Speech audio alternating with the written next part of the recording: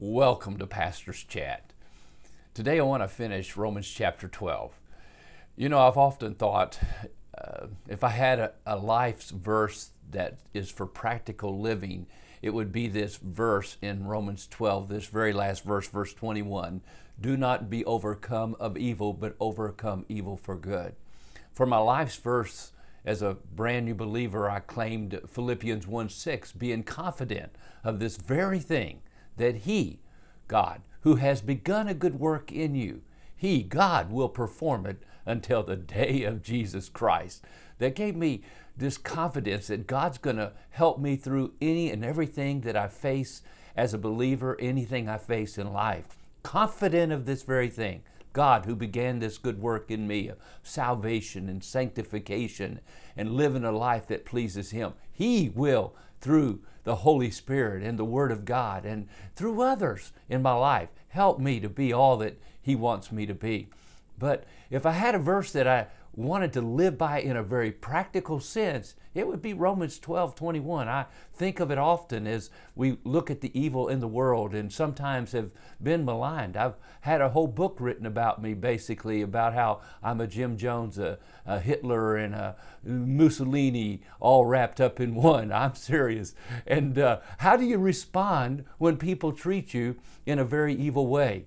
Well, Jesus gave us an example, the scripture tells us, and it was Jesus who said, don't return, and if somebody plucks out your eye, don't turn around and try to pluck out their eye like it was in the Old Testament, or they knock out your tooth, you knock out their tooth. If they slap you on one cheek, turn to him the other also. And you go, wow, that's impossible. Jesus even said, after He gave this message, this Sermon on the Mount, that unless your righteousness exceeds the righteousness of the scribes and Pharisees, you will not in any way enter the kingdom of God.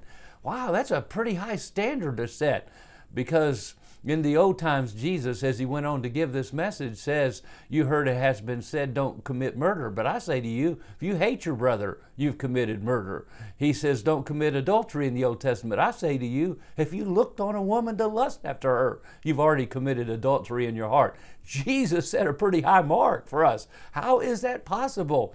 Well, Jesus set an example for us. And this is Passion Week. And I can't help but think of the passage in the book of 1 Peter. And Peter was there with Jesus through that week. Peter was with Jesus for 3.5 years. He was taught firsthand by Jesus Himself about these things of dealing with suffering. And so Peter's writing a book about dealing with suffering. And let me just read these words of Peter as he remembers what the Lord taught him. And he says, for in chapter 2, verse 19, for this is a gracious thing, when, mindful of God, one endures sorrows while suffering unjustly. For what credit is it when you sin and are beaten for it that you endure?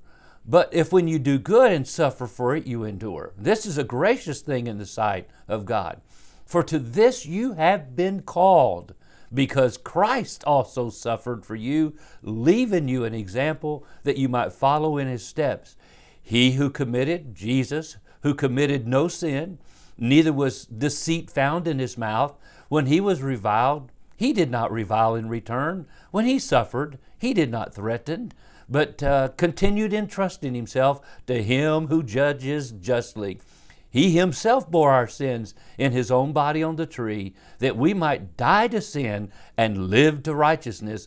By His wounds you have been healed. For you were straying like sheep, but have now returned to the shepherd and overseer of your soul. Jesus, when He was reviled, He didn't turn around and curse the people that hurt Him. When Jesus suffered, He took the suffering, and the Bible teaches He did it for us. Yes, and God, for Christ's sake, forgives us. And we, Ephesians 4 says, for Christ's sake, should be kind-hearted and forgive one another.